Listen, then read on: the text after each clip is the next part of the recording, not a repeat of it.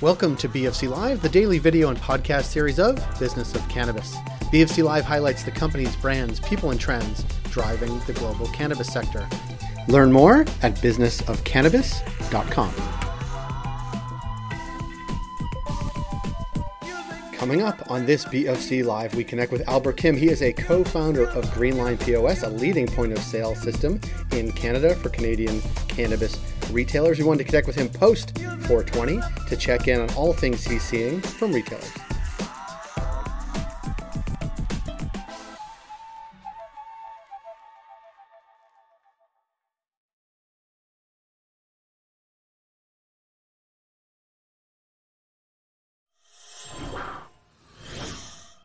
Albert Kim from Greenline POS.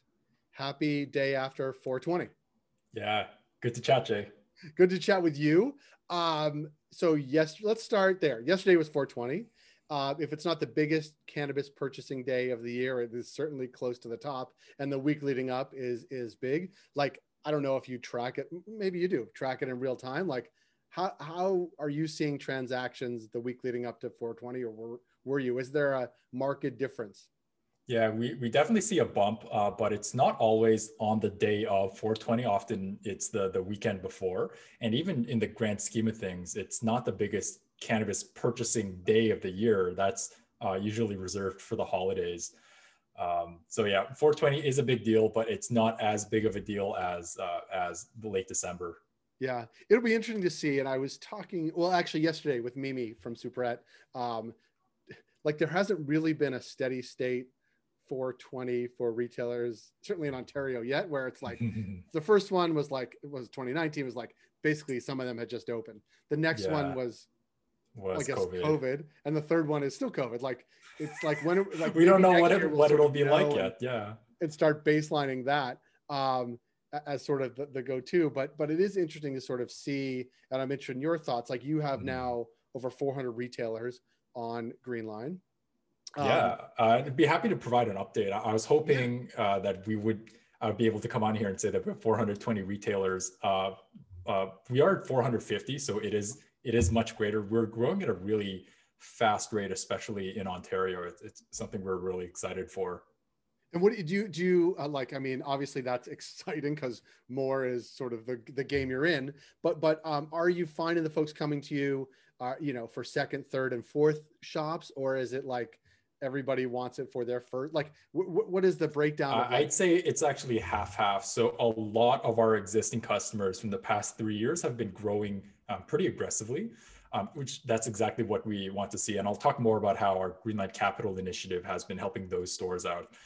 In Ontario, it's still there. It's a really big mix. A lot of people are very new to this industry. Kind of reminds me of back in 2018. But I do think a lot of it will stabilize over the next year.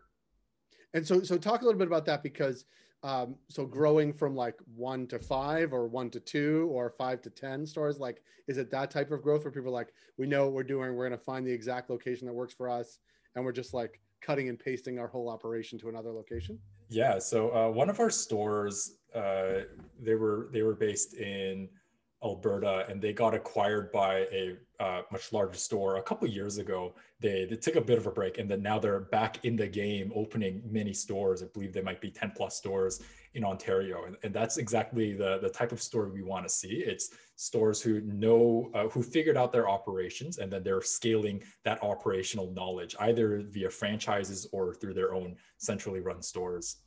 I want to ask you about the capital part, because I think we maybe hinted on it last time we talked, but talk a little about what, and I think you put it as sort of offering, you're seeing pain points and want to offer solutions. Talk a little bit about the solution you're offering to folks within your realm right now. Yeah, sure. So just to talk a little bit about the problem, we know that cannabis retailers have a really hard time getting access to money. The traditional financial institutions still see cannabis retail, even though we are a federally legalized industry, as high risk.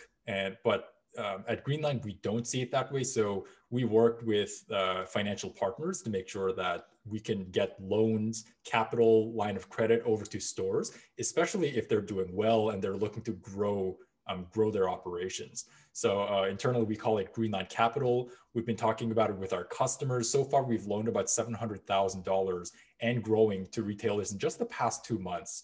And I think it really shows the demand for this kind of service. And the primary use for this has been for opening new stores. So people are have a model, they know it works, you know it works because you see it on the sort of back end. Absolutely. And they're looking to raise startup capital, you know, both from terms of infrastructure, but also in terms of like paying for time and horizon and probably consulting to get regulatory stuff through. Yeah, I mean, there's always a bit of risk involved, but that's normal as a retail business owner. Yeah, and we're just really happy to help. And then the first order of cannabis. Yeah, that's a big one. Like, especially when you're starting, you don't want all of your capital locked up in inventory, especially if it's your first purchase. Like, you don't know exactly if this inventory purchase is going to be the one that you'll continue with forever. So you do want cash on hand. Yeah, and so loans like this can really help. Yeah, and it's great to see, obviously, people taking you up. It's not like you're offering a loan and money. People are going to line up for that. But it is interesting, and I think this sort of shows how in tune you are with your sort of clients, is that you saw a pain point, you're offering a solution. By offering those suite, you are obviously deepening that relationship, but also like you show that you're understanding sort of what they are going through. And then in many cases, as you said, like helping them with growth and expansion. Yeah, I certainly hope so. Our core product will always be software. It'll always be the point of sale software. We're really trying to build robust cannabis retail infrastructure all across this country. We're not going to try to do everything ourselves, but we want to help other companies provide value to our stores. And just initiatives like Greenland Capital, it just helps our overall mission. Yeah, and I want to ask you about that because we've seen rapid growth. I mean, obviously you've seen rapid growth from a business perspective, but in Ontario, you know, I think I just saw a post from the Ontario Cannabis Store that said they're over 600 stores now, and which seems like it's been slow to get to 600, but it also seems like from 100 to 600 has been like a really quick ramp up under maybe the most challenging business environment. I don't know, certainly, well, you're young, but in our lifetime, my lifetime. But like, I wonder, and I've been sort of working this thesis that if you've made it through the past year and you've been opened or you've opened in the past year and can survive, like that resiliency, that ability to adapt to really everything being thrown at you all at once, you may be really well prepared for what is coming, which is hopefully going to be a boom.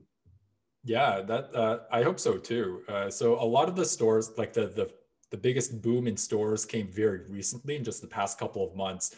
So it's a little early to say exactly how well they're doing. But obviously stores are generally concerned about competition. But even beyond that, just with all sorts of lockdowns happening in Ontario, it's not the best time to start.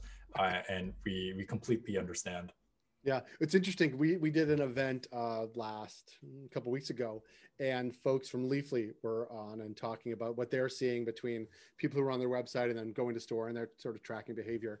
That they're seeing that most consumers are not traveling more than 3 kilometers to get their cannabis, which has to be, you know, that is like, you think about a footprint of a store and, you know, I don't know what your delivery range and all that, which you can think of now, but like 3 kilometers is really tight in, which is really a mindset shift, I would believe, on like how you think about your consumers, where you want to target them, and like the opportunity to really cater to that close in audience. And I'm sure, you know, all the people that are expanding in sort of your network are thinking about how many of those 3 kilometer radii, whatever the plural of radius is. Like how many of those are there? Yeah. Yeah. Because it's really like, it's a very compelling stat, and one that I think I'm sure your folks are thinking about a lot. Yeah, we're still paying attention to just general store performance. Of course, stores that have less competition in especially rural towns, they're still doing really well. Yeah. But yeah, the jury's still out for how densely packed urban cities like Toronto will do. And then Vancouver, where you are, like they have a 300 meter like monopoly, like a certain like it's a pretty good. I mean, some would argue, I bet, that it's anti-capitalistic, but those stores in that 300-meter radius are probably jazzed. Yeah, they're probably happy about it for sure. Yeah, like I'd say Vancouver was a little slow to getting a substantial number of licensed stores here, and I do hope that'll change, because this is my city. I'd like to see a strong presence here. I want to ask you, Albert, because you're so tied in with 450 now retailers. Looking ahead to because we just passed 420, looking into the next 420, you've obviously identified pain points along the way, the most recent being capital, and you're offering that to your client base. But what do you think are some of the next wave of pain points that you will see that you and the team at Greenline will be trying to address? Yeah, we're already seeing what kinds of things stores are looking for from our software. So really in the past just 3 months, we've been really doubling down on our engineering team. We've doubled our developer count in the past 2 months, hoping to triple really shortly.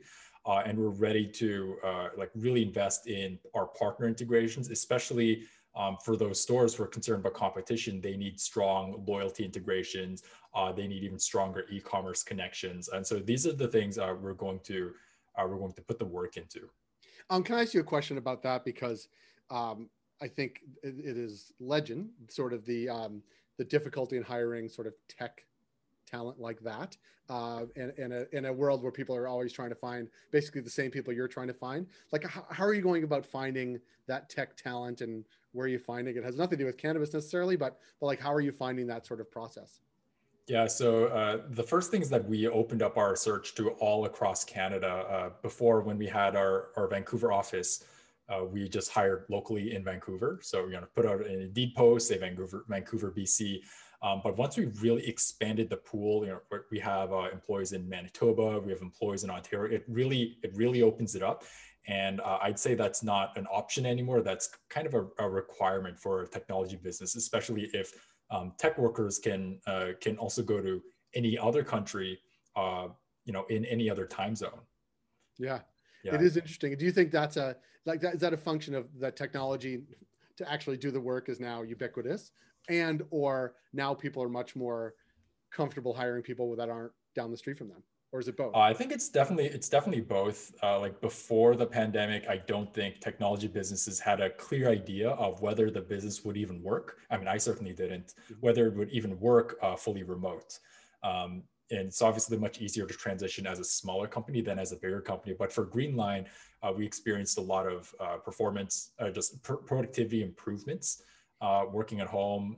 Everyone was people were affected differently early on. Some people felt more relaxed. Some people felt more stressed out. It really depends on your living situation. So as an employer, probably the best thing you can do is provide extra money so that employees can purchase more gear for their home. Just make it a little more comfortable, get better chairs, get better screens, and all of that.